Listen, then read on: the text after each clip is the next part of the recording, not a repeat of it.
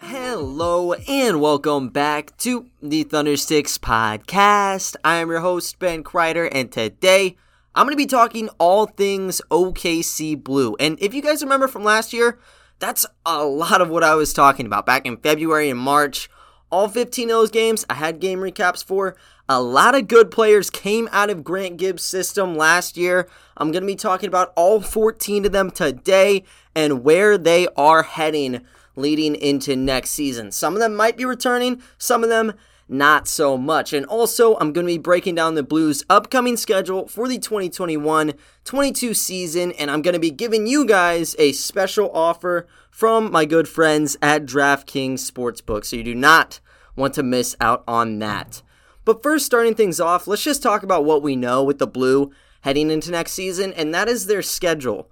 Earlier in the week, we got wind of it from the franchise of what their new schedule is going to look like heading into next season, and it's a lot different from what we saw last year. That was a 15-game season where it was all in a bubble. They had to keep things kind of restricted to make sure there wasn't a lot of health and safety issues. Worked out pretty well for the Blues side of things.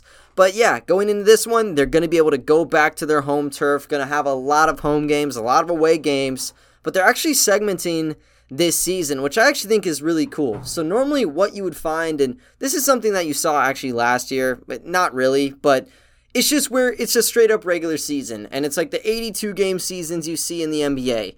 Not a lot of action, for some people, those games, 40, game number 40, game number 53, just those random ones in between, they might not have much value. You don't really care until those final 5-6 games where there are actually playoff implications. And maybe the G League picked up on this because they're adding some new ideas to the table, and I am happy they are doing so. So what is going to happen this year? There's going to be two different portions of the year. There's going to be a Showcase Cup that is going to start the season off. The first 14 games of the year are going to be part of that.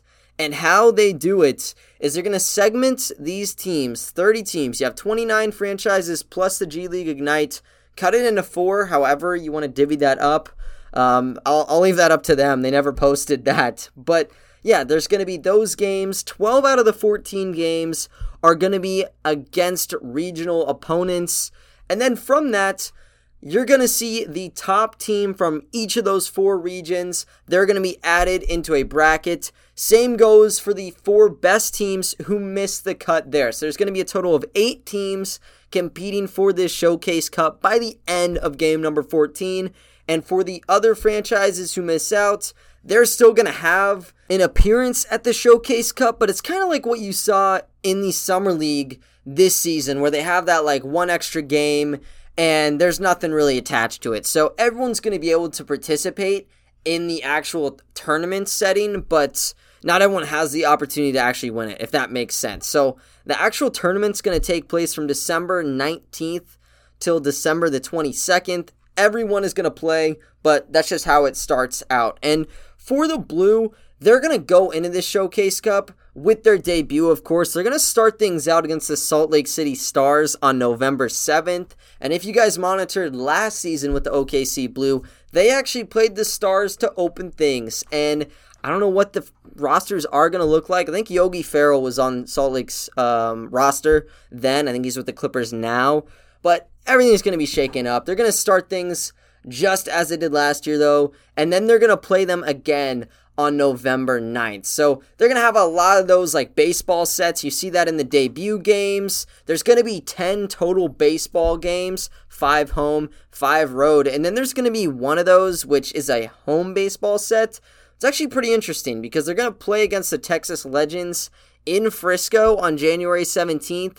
And then on January 19th and on the 21st, they're going to end up playing in Oklahoma City. So that'll be cool. I think the big games that people want to mark on their calendar are going to be in the early portions of December, particularly December 3rd and December 5th, because that is when the G League Ignite come to town. And when you look at the actual schedule for the Blue, it says that these are going to be games that are away for the Blue, but I've actually heard conflicting reports on where the game will be held. I know the G League Ignite, they didn't really have a home base last season because they really didn't need to. They're in Walnut Creek, California, so if games are being held, I would assume that would be the location.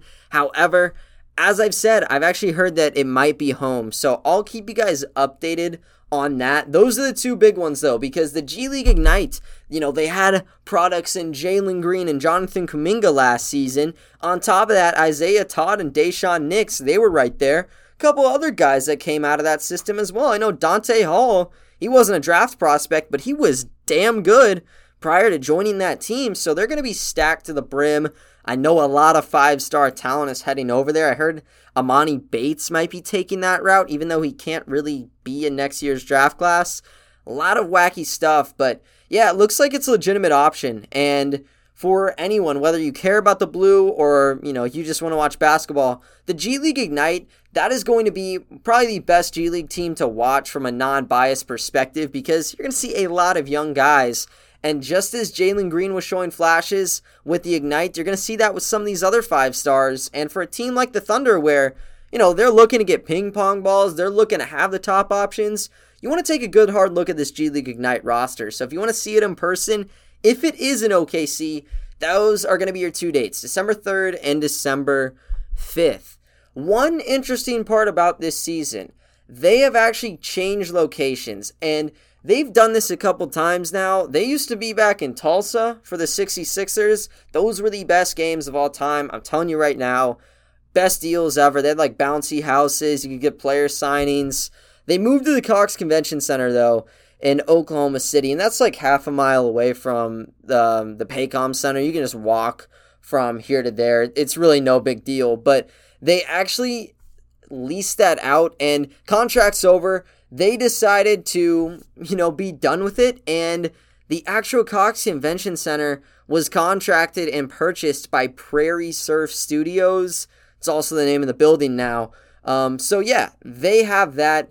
The Blue had to pack their bags, and they're actually going to be going to the Paycom Center for their games, which that's going to be the only team in the G League where there's going to be, G League games and then right after an NBA game. No one else has to deal with that. They all have their own separate venues, but not with the Blue. And that makes for some really cool ticket packages maybe. With the Thunder, I don't know how they're doing season ticket-wise, single ticket-wise. A lot of good games. I'd show up to all of them if I could, of course. But maybe you could see some G League packages alongside some NBA packages. I don't know how you tiptoe some rules there. I don't know if it's ever even been a real ticket before, just due to the nature of the G League and the NBA. But it could happen, and there's 15 different times that could occur because there's going to be games where the Blue play in the morning or the early afternoon, and then you got to see the evening game with the Thunder. So I'd be pumped if they had those package deals, and I would strongly recommend going to those because, the Blue, they were so fun to watch last season. In comparison to who I liked watching more, it's actually a lot harder for me to say because there was so much just craziness on that Blue lineup. We'll see how they look now, but yeah, that's just kind of my opinion. But yeah, you're going to have those games, you're going to have the baseball sets, you're going to have the Showcase Cup.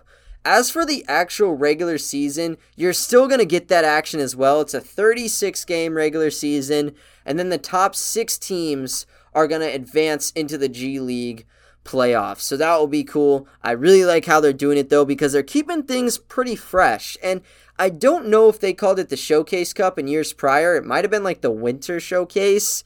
But I know the Blue, they played in that. Those games actually do get national attention, whether it's like an ESPN2 or whatever.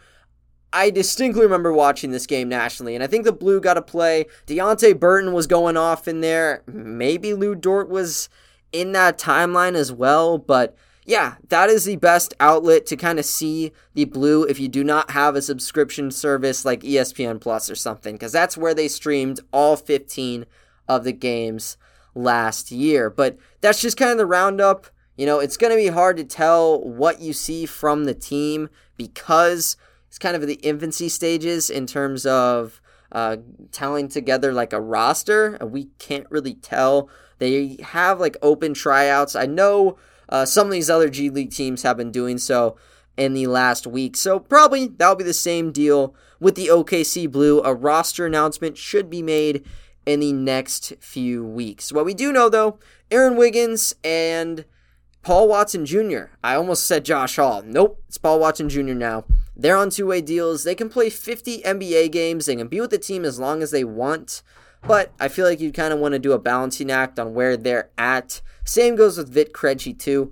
Might see something like Ty Jerome or Alexei Pokusevski, where he starts out there kind of as a rehab process, get his feet wet, and then you start looking into him potentially playing at the next level. But that's the breakdown. Going to have that 14-game Showcase Cup, and then the 36 games of regular season action. But before I get into talking about all 14 of the OKC Blue members from last season, I want to tell you guys a little bit about what is going on at my good friends at DraftKings Sportsbook. Week 1 may be over, but the season's just getting started at DraftKings Sportsbook, an official sports betting partner of the NFL. To kick off Week 2, DraftKings is giving new customers $200 in free bets instantly when they bet $1 on any football game. Listen up to this deal because you do not want to miss out. Here's what you need to do. Download the DraftKings Sportsbook app now and use promo code TBPN to receive $200 in free bets when you place a $1 bet on any football game. That's promo code TBPN this week at DraftKings Sportsbook, an official sports betting partner of the NFL. You must be 21 or older in New Jersey, Indiana, or Pennsylvania only. New customers only. Minimum $5 deposit and $1 wager required, one per customer. Restrictions apply. See DraftKings.com/sportsbook for details. Gambling problem? Call 1-800-GAMBLER, or if you're in Indiana, call 1-800-9-WITH-IT. But guys, this is kind of what I've been wanting to tell you guys for a while. OKC Blue, it's kind of been in the back of my pocket since like February and March. The thrill I got from that team last year, really no comparison from what we've seen Thunder-wise for a while with me. And I don't know what it was. Maybe it was a change of scenery. I think it was just due to the fun you got out of this roster. And I've been trying to break things down. I've tried to keep up with what has been going on with all the guys on the Blue roster. But it's kind of been hard because there's 14 different players. You don't really see a lot of news come out during the summer on some of these guys because they're unrestricted free agents. But obviously, if you're like a bench guy in the G League, chances are you're looking for a summer league bid or you're looking for an overseas contract. So for some guys, it takes a while for deals to actually formulate. And I think we've kind of gotten to a point now where I can kind of give some calls on what I've seen with some of these players and who might actually be returning. And for you all who have not really kept tabs with OKC Blue, it's totally understandable. It has been like 6-7 months since they've really been competing, but they started out as one of the hottest teams in the G League. 7-1, tied for the best record in the league. No one could stop them. Moses Brown was dunking on people. He was just throwing the ball up against the backboard, just having fun out there. Really just street ball. Rob Edwards was shooting threes. You had Xavier Simpson, Poku doing Poku things, whatever that might be. Whatever you're imagining, that's what he was doing. I guess that's the best way to put it. But just so many different moving parts, and they work so well together. But it just kind of crumbled late. They finished the year 1-7. And it was kind of ridiculous because it wasn't like their production just hit a wall. They were still out there competing. They were just losing games by like single digits all the time. And by the end of the year, there was like one last rally cry for a win. They needed one singular win to punch a ticket into the G League playoffs. They did not do so. And somehow, I think it was the Vipers, Houston's affiliate, they had no business being in the G League playoffs, like 3 games away from, the actual regular season ending. They were on like the out list. They were looking to get out of the playoffs. They shouldn't have even had a chance to get a playoff berth, but the Thunder kept losing. They were winning a little bit, but there was just some insane tiebreakers that had to happen. Like 10 different strings of games had to go against the Thunder's favor, or the Blues' favor, and didn't even involve them for most of them. And yeah, it resulted in them being ousted. You saw them go in. I think the G League Ignite might have been in there as well. They lost in the first round if that was the case. And to end it out, I think the Lakeland Magic got things. I know Diakite from the Bucks, he ended up winning with Virginia in college. He had a G League championship and he won with the Bucks. So he's like a year removed from college. One of the most successful guys to do it in the NBA. So it's kind of crazy how that works. But just breaking down the numbers on this Blue team, they ranked third in total points at 115.9. Rebounding, no one was even close to them. They averaged 57.4 a game. When the Thunder had 40 rebounds in some games, it was a major accomplishment. And that's just kind of a testament to how good the Blue were. Not necessarily the Thunder not being able to rebound because they just didn't have bigs.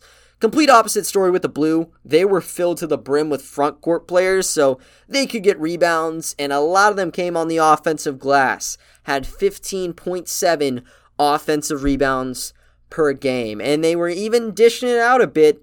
Third in assists at 27.2, among other accolades for them.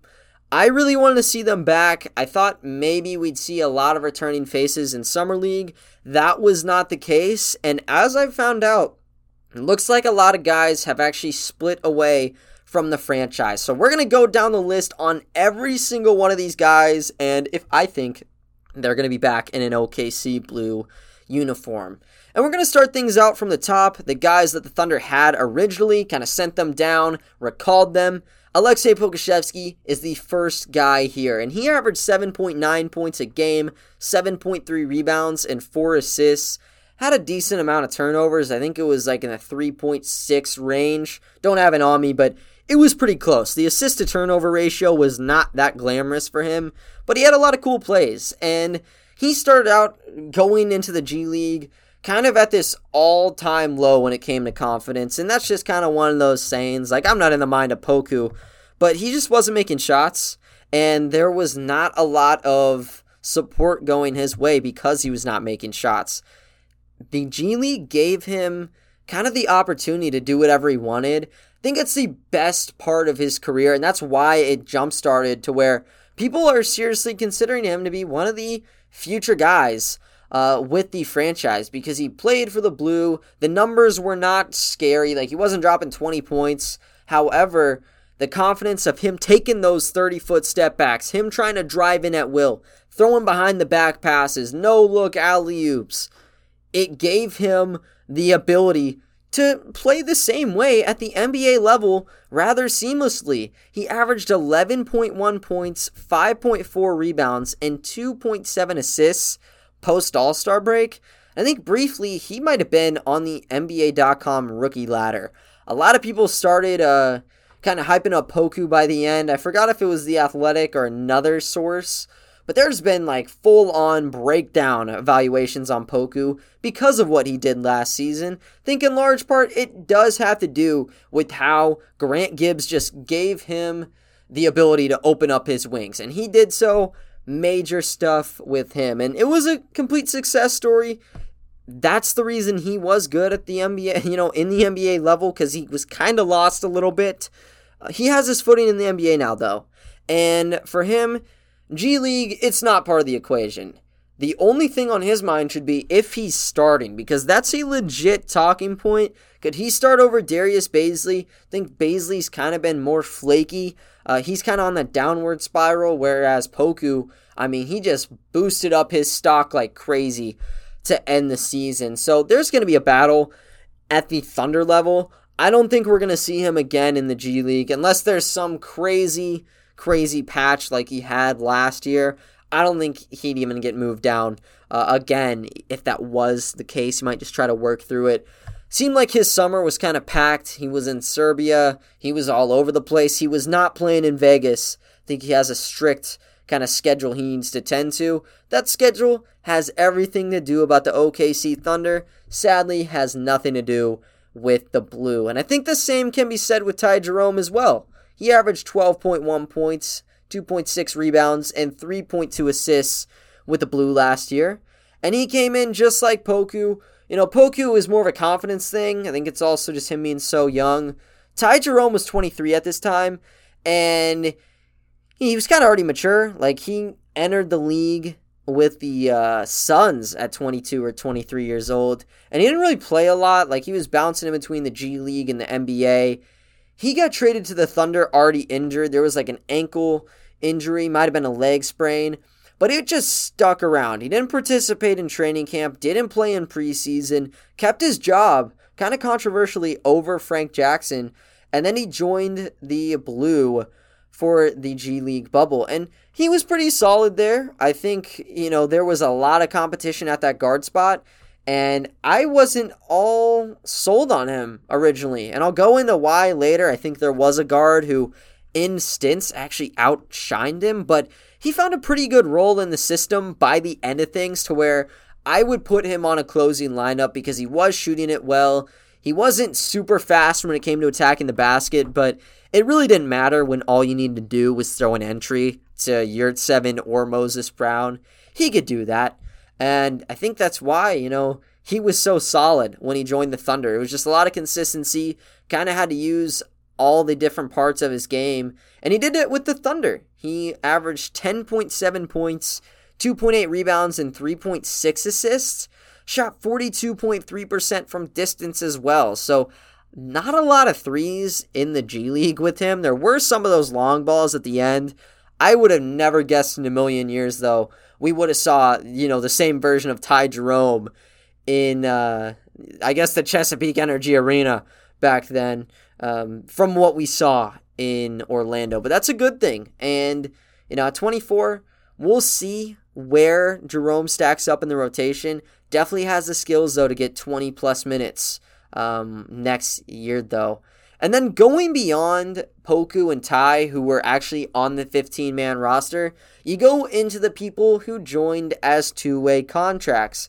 And Moses Brown is the first one. This was the Shaquille O'Neal of the G League. This was whatever you want to call it, the greats. If you're looking at Hall of Fame centers, dumb them down to the G League level. It's kind of what Moses Brown was doing. And I gave the Shaq reasoning because Shaq, I guess it's a bit different because he could just use his frame, his giant muscles, just bully ball you. With Brown, he's kind of a lanky guy, and maybe strength-wise, he's not going to overpower somebody, but it doesn't matter. The size just made him a beast. And if he didn't make it on the first shot, he'd just grab it again, take it again, over and over again, just playing Pop-A-Shot. He was perfect. Averaged 18.5 points, 13.9 rebounds, and 1.7 blocks. Got him G League all first team honors and all defensive honors. And I seriously think he was in the top 3 for MVP voting after the second week of G League because he got the player of the week for week 2. I know first week was Paul Reed. I think he was actually the MVP. And they were just neck and neck. And I think they even faced off against each other in one of the regular season games. Moses Brown was right there with them the entire way. So he was a monster. My biased perspective would say, hey, let's give him MVP. But then again, they lost 7 out of their last 8 and missed the playoffs when it shouldn't have even been a possibility. So I don't know. But the point is, no one could really stop Moses Brown. And it was because he's 7'2". I get it. At the NBA level, though, those critics who are saying his play is only because his height, they kind of got shut up. And there's still this consensus that Moses Brown cannot play at the NBA level. He was only good with the Thunder because he was tall, because they were giving him minutes. You put him on a playoff team, he's going to be useless. I don't know about that. I think he could hang around on a bench for sure, just as an energy guy, but he got to play as a starter with the Thunder, averaged 8.6 points and 8.9 rebounds across 43 games, and he was playing a little above 21 minutes. So that kind of efficiency is ridiculous, but then some of the games were also off the charts. In one of his first games, I think it was the 4th game back from the bubble, he had 20 points and 16 rebounds. And then couple games later, played against the Boston Celtics. This was the one where he's making records with Shaquille O'Neal. If he played this game the same way he did in the first half, he would have been probably in a stat column of his own. But he had 21 points and 23 rebounds against the Celtics. And I think at half, he was almost at a 20-20 already. And I don't know what happened. I missed part of that one. Man, I wish I was there live. That would have been a fun game. Really good game from him to close the season out, though. Had 24 points, 18 rebounds, and 7 blocks. So he was just stuffing the stats to the brim, and he was impressive. If he hung around for the Thunder's 15-man roster this year, I would have been ecstatic. I really enjoyed watching him play. I think since he's so young, it's fine if he's, maybe not the best archetype you'd want moving on into the future. But yeah, we had Moses Brown. He obviously got upgraded to a 4-year deal where it's like non-guaranteed after a lot of these seasons. They actually offloaded him, though, in that Kemba Walker deal. So it was Kemba plus Brown in order to get, or actually scratch that. It was Horford plus Brown. You got the two big guys, and you got Kemba in that 16th pick back in return. And then it looks like Moses Brown would be with the Celtics. You saw a lot of tweets, hyping up Moses Brown to be this all-star caliber guy. And he's a young player, so he still has potential. But people were setting the bar high for him. And then he just got traded again. He got used as just almost a filler to conduct the Josh Richardson deal. So Richardson went from Dallas to Boston. Moses Brown got moved to the Dallas Mavericks. So we'll see how things work out with him. When you look at the Mavs rotation, like Dwight Powell, I know he came off like an ACL injury, so he might not be as athletic as he used to be. Maybe Kleba could be at the 5. You have Kristaps already there, so hopefully he can carve out a role. I really enjoyed his play, and I'm sure you guys did as well. But he's not going to be back. Same goes for Josh Hall, most likely. He really didn't play in the G League. I'll say the stats anyways, but it doesn't matter. I mean, he averaged 2 points, no rebounds, and 1 assist. Played 1 game, 15 minutes, did not look all that impressive, and he was out of there. This was like the middle of the regular season as well, and I think he was dealing with injuries the entire time. So he didn't get a play there, didn't play a lot until the back end of the Thunder's regular season, and it was still just up and downs where he didn't really prove himself to be worth a 15-man contract, but he did, kind of show potential because he's 6'9", and he was flying like crazy. And we saw the first glimpse in the regular season closer, 25 points and 11 rebounds against the Clippers. But then that was it for him. And over the offseason, the Thunder were still interested. They gave him a $1.5 million qualifying offer, and they didn't give that out to everybody. Tony did not get one. Svi did not get one. Jalen Horde did not get one. They were pretty frugal with their money, but they wanted to give some to Josh Hall, and they got him back on a 2-way deal just like 2 weeks ago. Like middle of August, they got him, and then they decided that they did not want him anymore, and they opted to waive Josh Hall from that 2-way deal. Paul Watson Jr. slips in as the new 2-way guy, and Josh Hall is an unrestricted free agent. So unlike free agency where, he was in the market, he was restricted because of the qualifying offer. It's gone now, and I've actually seen from his social media accounts that there are multiple different teams that are interested. And originally these were just reports coming out of guys like Rylan Stiles, who is pretty credible. But yeah, we actually got it from Josh Hall in these last couple of days. So I think it said he's looking for a new team. I would think he'd probably be looking for a 2-way contract. I don't know if just a standard G League would cut it for him. I would be pretty astonished if he could join the Thunder again and be okay with it in a relegated role with the Blue. It's possible. I would not chalk him up as a member next year, though. I think he is most likely gone. And Jalen Horde might be much the same. We had him on an Exhibit 10 deal. That's what they were looking to give Josh Hall. That's not a 100% guarantee, though.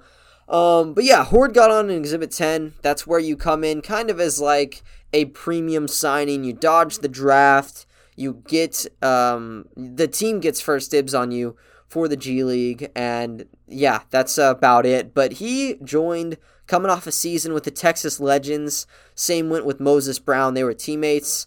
And yeah, everything worked out for him, I thought, because he didn't have a lot of opportunities on the court, but he made them count. He joined in behind Aleksej Pokusevski. You had Moses Brown. Yurtseven was a surprise, and he kind of got above him on the chart. Obviously, they're not the same positions, but the minutes were just kind of dwindling down for him. But whenever Poku went down or whenever Brown was out, he would take those minutes and he would beast. He was just clashing right into everybody, looking to get to the foul line.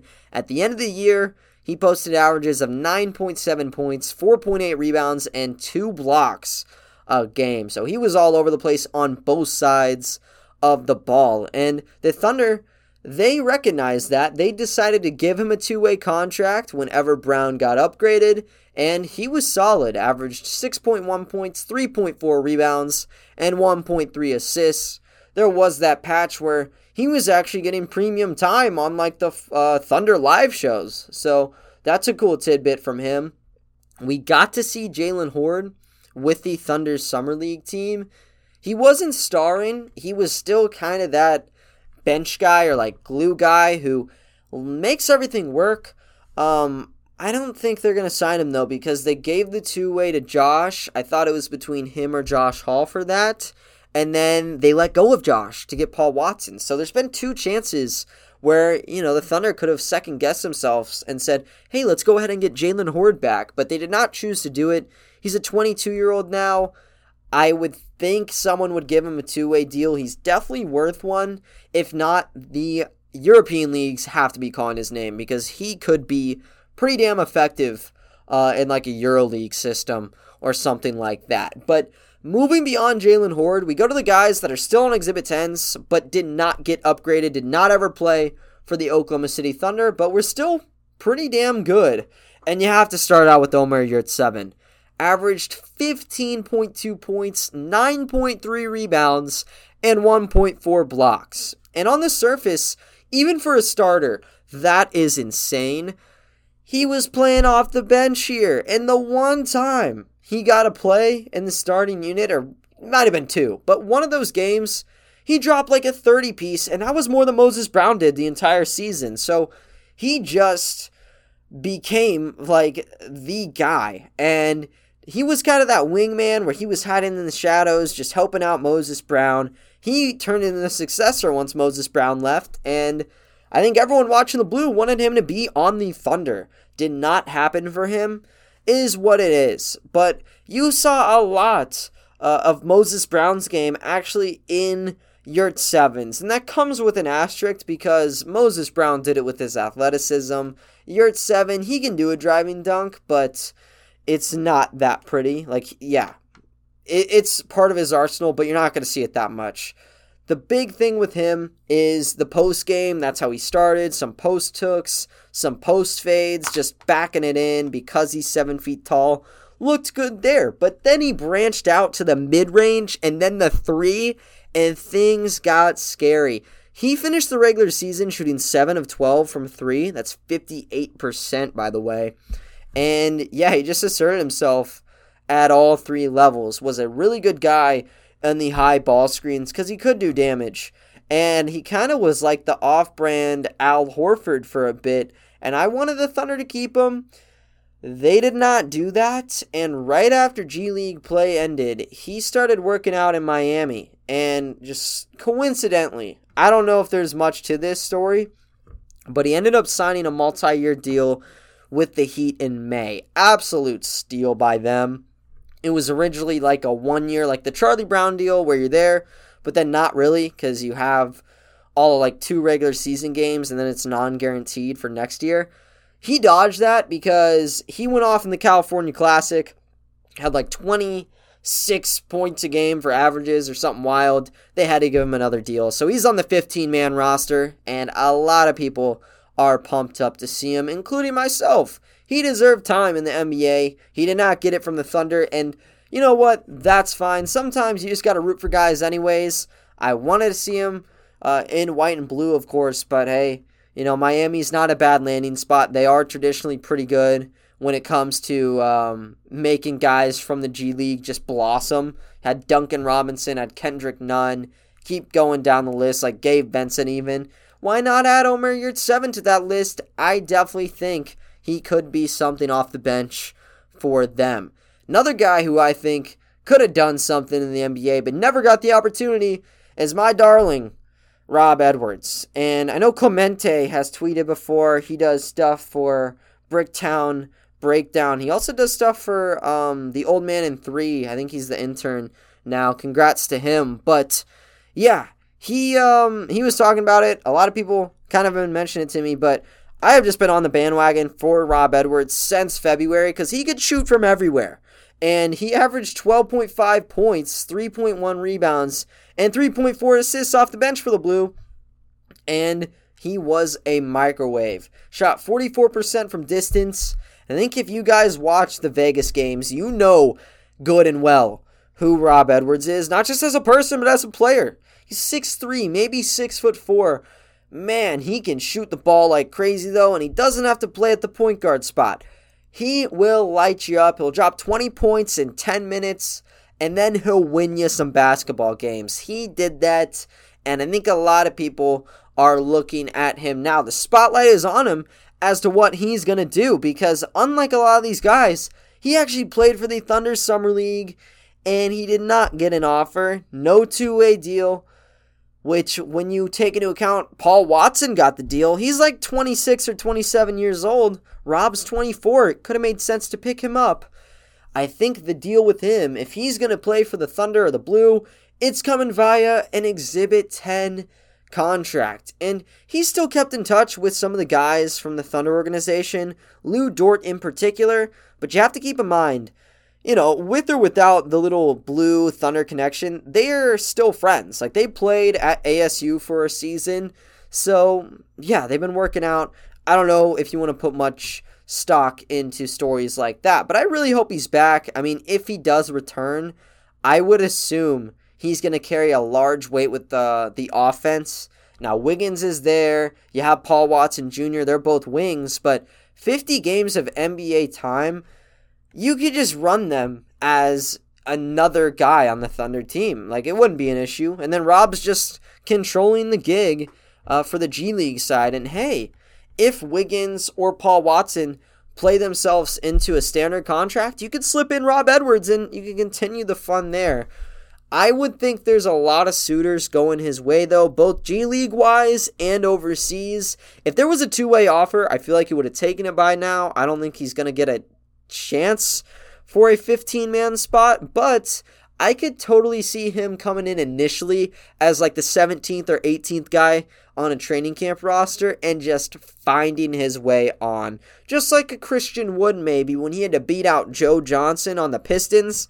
I could see a success story coming out of Rob Edwards because he's just like Frank Jackson or Jordan Clarkson, where he can just shoot, and he can take it over in ISO situations, and you're going to need guys like that. So, best of luck to him. Hopefully he does return. That's like the big guy you want to keep your eye on for people who have not already signed on. Chason Randall is another person who came out of the Blues system. He averaged 20 points, 3.1 rebounds, and 3.4 assists. Have to think about this, though. He only played 2 games, and it's because the team that he joined, they just had a roster crisis. The Orlando Magic, back then in February, they didn't have Fultz. Cole Anthony was hurt. They needed a point guard, and Frank Mason was not doing it for them. So they got rid of Frank Mason. They brought on Chason Randall for the two-way deal, and he was just a solid bench presence. He's been around for a while, overseas in particular. He's 28 years old. Played with the Warriors, played with us, moved up for an actual long-term stint, 41 games, averaged 6.5 points, 2 rebounds, and 1.8 assists. So you could still see him kind of as like a bench guy who hangs around on a roster. Just has not happened to this point, though. So he did not have a qualifying offer extended by the Magic. Unrestricted free agent to this point. Not any real buzz going his way. I would think that he might return overseas. Now, he could return to the G League route, but let's just be real here. I mean, the money is over there. He is a really just headstrong point guard. He knows what he's doing. I think overseas he would fit perfectly with just any team you want to imagine. So I would think that's the move. I think he's done with the OKC Blue, though. And Xavier Simpson is kind of a wild card because I actually thought he might come back. All the competition from last year, Ty Jerome and such, they're gone. But he didn't play for the Thunder's Summer League. He averaged 9.8 points, 4.3 rebounds, and 6.1 assists last year. That was a team high, by the way. And this was the guy who I actually thought outperformed Ty Jerome to start the year out. I mean, he was perfect for Grant Gibbs' system. He could play the high ball screens really well, and it wasn't like he was a great shooter or anything, so you could kind of get by with a sag off. But if Yurtseven's there or Moses Brown's there and then they're churning over to the basket, you could just throw right over the top of the other guy. That's an easy assist. Or you could work with a floater or just a straight up layup. His inside game is kind of strong.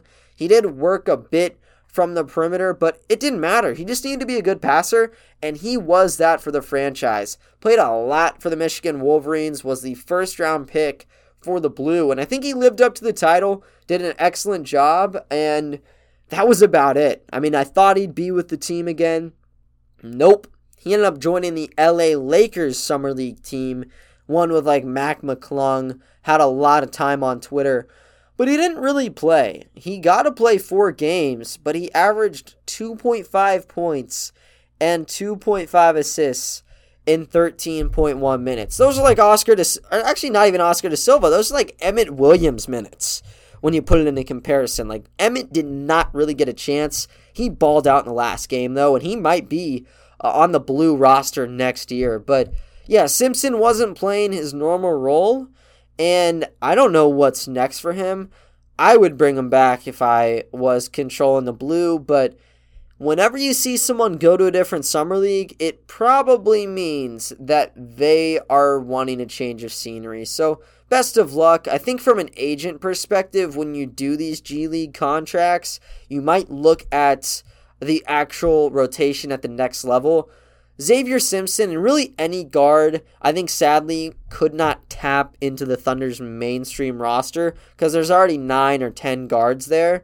But you never know, man. I guess with the Lakers, they might not be as packed. And I think if he doesn't join the Lakers, if he wants to go overseas, he's going to fit right in because he's already a pro. I think now he's 23 or 24 because he is a bit on the older side because he did play a lot for the Wolverines. But it is what it is. So best of luck to him. He was a really exciting guy to watch. And yeah, it sucks that he didn't get to play a lot for the Lakers. I think his new home should probably provide an uptick in minutes from that, though. Next guy I want to talk about is another veteran, and this is Antonius Cleveland. If you didn't watch the Blue, you might actually know this name, and it's like, how do I know this? It's because on the old 2Ks, he was the lowest overall. I forgot which one it was. It was like 14 or 15. Hell, maybe 16 or 17. But he was on the Cavs for that year. He was like a 64 or 65. And in 2K standards, that is god-awful. You probably still have a 75-3, though. Like, you got to juice it somewhere. Anyways, I mean, he didn't play like a bum at all for the Blue. Dropped 15.1 points, 5.5 rebounds, and 3.1 assists.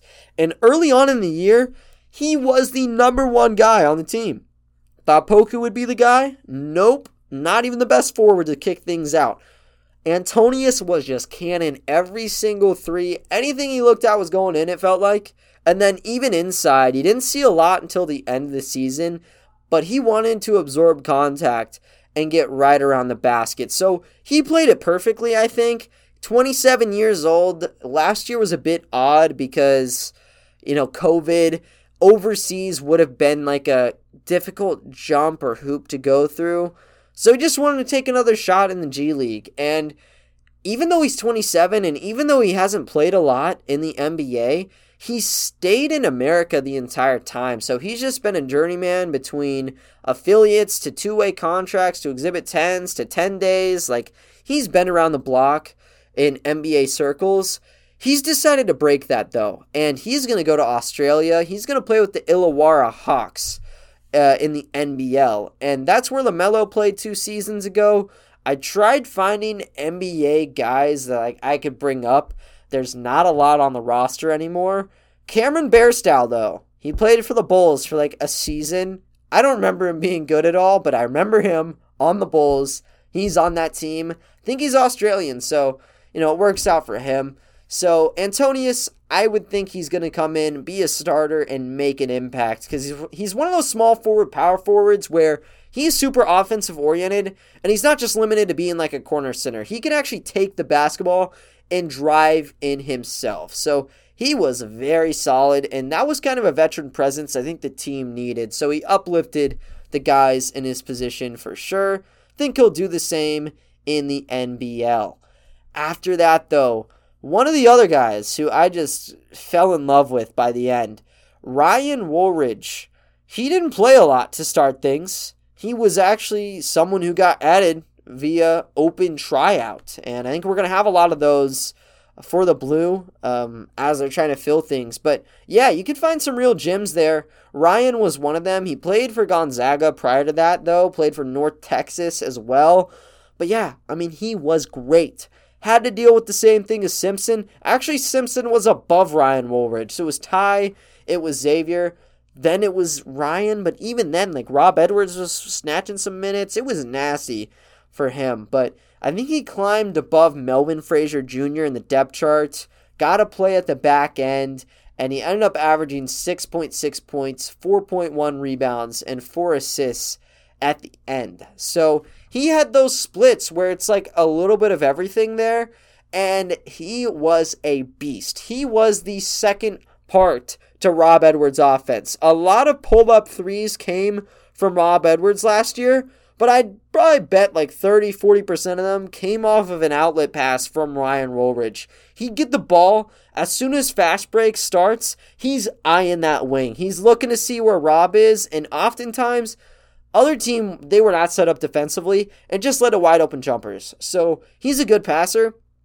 Big thing, though, that I didn't even know about him until you started seeing it in game. He is a very good dunker. He had the best posterizer, I think, on the team last season, just skying up out of nowhere for a dunk. And even without the dunks, his layups are pretty refined. Really good finisher around the basket, and I love his passing game. And this is someone that I think on a G League team should deserve some starting caliber minutes. He's not going to go that route, though. And he decided to join the OKC Thunder in Vegas. Didn't play that much. That might have been because of his future plans, though. And it was a bit odd because he joined the Thunder roster. We found out about this. But before that, he actually signed a deal overseas with Heracles of the Greek Basketball League. So maybe he just wanted to get his feet a bit wet, but not overdo it. And maybe for Grant Gibbs, he knew he was gone, just kind of a gesture out the door, yeah, I'll give you 15 minutes against the San Antonio Spurs. Who cares? But yeah, he's out. Good call by him, I think. I think Heracles will give him some serious minutes. And the Greek Basketball League is no joke. He only played 20.1 minutes a game with the Blue, so he might play more with the Heracles. And if that's the case, I'm going to be very excited because he will have some pretty good film whenever he is done with that season. Moving beyond Ryan Woolridge, that was a darling that kind of developed. Same goes with Rob Edwards. The person that I put all my eggs into to start the Blues season last year was actually Melvin Frazier Jr., and they decided to pick him up on an Exhibit 10. It was one of those deals where they waived Cleveland, got Frazier on the legit lineup for 48 hours, and then cut him again to get his G League rights. And I thought he'd be a beast. Before joining the Blue, he was with Lakelands and he was with the Magic. I've mentioned it. I think I've had full-on episodes about Melvin Frazier Jr. You're going to have to look back, way back, for those. But, yeah, his story's super cool out of Tulane. He kind of beasted, had to do a little bit of everything to hear his name called.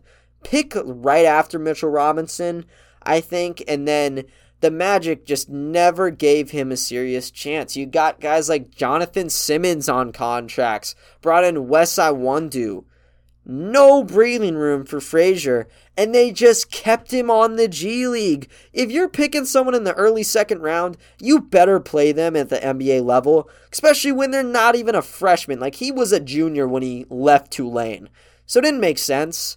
But when he joined the Thunder, I was stoked about it. I thought he was going to come in, be the star. I mean, he put up 18.1 points, 6.6 rebounds, and 2.4 assists.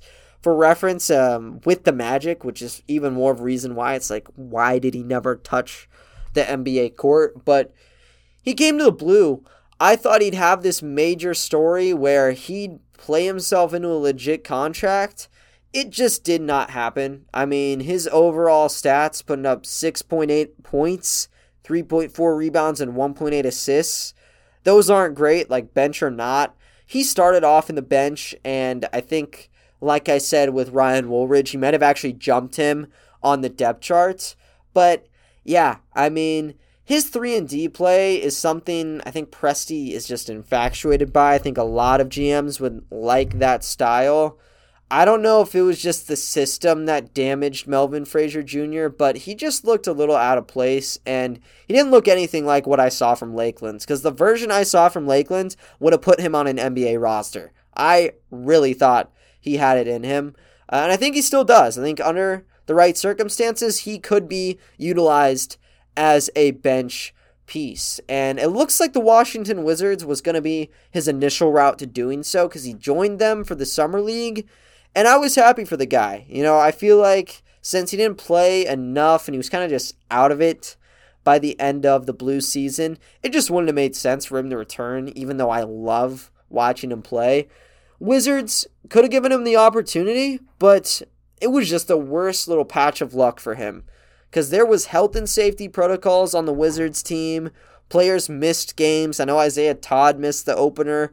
Kyrie Walker, like the Hoop mixtape legend from what seems like 10 years ago, he didn't get a play. Neither did Melvin Frazier Jr. So, not great. I feel like he'll probably be attending mini camps. If he doesn't join for a G League, I would think he'd go overseas. I think he's probably done with the Oklahoma City Blue, though. After that, you go to another vet in Vincent Edwards, Purdue Boilermaker, by the way. He averaged 7.4 points, 2.6 rebounds, and 0.8 assists last year. And his history is weird because he actually played for the Blue back in 2019, got traded away, and then got traded back. I think it was like Tyler Cook was in that deal too. And Tyler Cook's a legit player. So the Blue might have been on the short end of that one. But they got Vincent Edwards back, and he really didn't play a lot. Like, he was just there for shooting services. He was all right to end things out. But, yeah, nothing much. There was some chatter that Vincent Edwards would be on a summer league team. He was on a mini camp for the Warriors, but he didn't actually play in Las Vegas. So I don't know if, like, he didn't get the invite or what. He's going to have a future, though, and it's not going to be at the NBA level. I'm super excited for him, though, and it's going to be a really good deal if this happens. And I think I might have said he agreed to it. It's not agreed, but it's advanced talks. Take it how you will. I would think he's going overseas, though. And it's with the Liga Basket Serie A. That's one of the premium teams in Europe. And it's with Fortitudo Bologna. Hopefully I said that right. Nothing's beneficial, though. If he ends up there, major props to his agent, though. So hopefully that is what's going to go on with him. I think he's a little bit too old for the development side of things. Kind of at that point of his career where you might want to start looking overseas. And I think it would be a good time for him to do that. Final guy from this Blue roster is Phil Booth. And this is an odd name. This is someone people probably didn't even hear of because he wasn't on the initial roster. He got put in place of Chason Randall, and it was still the same deal of just no minutes being there at the 1 or the 2. You had Ty, you had Xavier, you had Rob, Melvin was there, and even Ryan Woolridge was above Phil Booth. So he was like the number 5 option, even when you want to kick Jason Randall to the curb. But he was a sweet surprise whenever he did get to play a little bit. 25 years old, so he wasn't super young. But I distinctly remember, I think he dropped like 15 points in either his first or second game. His averages were 8.7 points, 2.3 rebounds, and 2.2 assists though. And he didn't really get to play a lot. I think at 25, if you do want to check like summer league teams, you probably could get that bid, but could you make your way onto an NBA roster, especially when you were not really an integral part of the blue team last year? He decided he was going to go overseas. He's going to play with Belgian club Villa Ostende of the BNXT League, and that's going to be that for him. So 6'2" guard is going to be on the move. I think for him, good idea, good business decision. I don't think the Blue are going to be that heartbroken. Probably would have been a pretty solid sharpshooter, though. So you go down this list of 14 names. It's hard to imagine who's going to be back. I'll tell you what, though. This is going to go down as one of the better G League teams we have seen in terms of who made it to the NBA, who made it on other deals, because there is just a plethora of guys who are being successful. And even for those like Antonius Cleveland, who didn't get on an NBA team after the bubble, if you're joining Illawarra, that's still a home run in my eyes. So just a lot of big hits here. A lot of great stuff came out of that team. Who's going to be back from the group, though? I think the only one in play is probably Rob Edwards right now. And I really hope that's the case. I hope he's back. I think, though, the roster is crammed at guard. You get Paul Watson in, who's more of a 2. Like, Josh Hall was a straight-up 3. Paul Watson's playing 2 most of the time. So, it hurts. I mean, I really want him back. Beyond that, though, I don't know who could return. Yes, there are guys like Xavier Simpson who haven't signed, went through another team's summer league, but I think them going to another summer league probably means, they're gone. And for people who did join them for the summer league, like Jalen Horde or Ryan Woolridge, number one, we know Ryan is gone because he signed with Heracles. With Jalen Horde, I don't know if an Exhibit 10 is going to cut it for him, because he did perform at an NBA level when he was with the Oklahoma City Thunder. But best of luck of all these guys, all 14 of them. There's going to be a lot more coming. I guarantee it, because a lot of them are super young still. Have some question marks like where Josh Hall is going. I'll keep y'all notified. But yeah, it's ridiculous. So if I'm going to tell you, what I think that roster will look like. I talked about Rob Edwards. Let's just say in this hypothetical, we'll tack him onto the roster. Are there any people we know for sure that are coming to the team? Paul Watson Jr. is one of them, and Aaron Wiggins is the other. That's straight up 3 guys. You have to fill out, 12 other names here?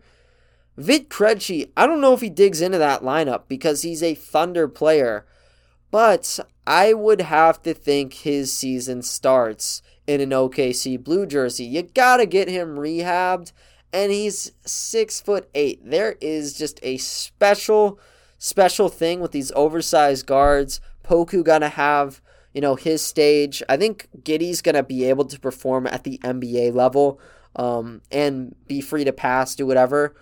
Vit Krejci, I don't think he's gonna run the offense for the Thunder, in his rookie campaign. Probably even not for the next year or two, but if he wants to be able to take strides, he's going to have to make an impact somewhere, and he's not going to get the NBA reps right away. I think he'd get G League reps instantly. So maybe like a 10 to 15 game opening from Vit, keep him in that showcase cup until December, 21st. That might be the best deal you're going to find. And I think then you could look at maybe putting him back into the Thunder arms. Outside of those 4, though, that's when it becomes difficult, and you don't know about Rob Edwards. So if you want to look at the Summer League roster, people like Oscar da Silva are gone. Maybe Emmett Williams would be a name that I would toss in there, but a lot of the people either were just already with the team because they're rookies on rookie scale contracts, or they're signed overseas. So I don't know, man. Maybe Jalen LeCue. I don't think he's signed yet, but he could take the role of that starting point guard. Charlie Brown Jr., I don't think he's going to get his contract guaranteed. We would still technically have rights due to that 2-year contract we offered him. So if he does go to the G League, the Thunder do get first dibs. But even if you add them, that's 5 or 6 guys. So the new look OKC Blue, it's going to be a totally different system. Grant Gibbs, I'm assuming, is still going to be the aficionado there. He's going to be the coach. But yeah, much different system. And hopefully that's for the better. I'll tell you what though, man, that bully ball play was really damn special.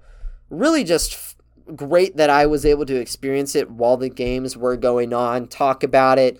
For next season, we'll see how much coverage I do on the G League. Will it be every single game?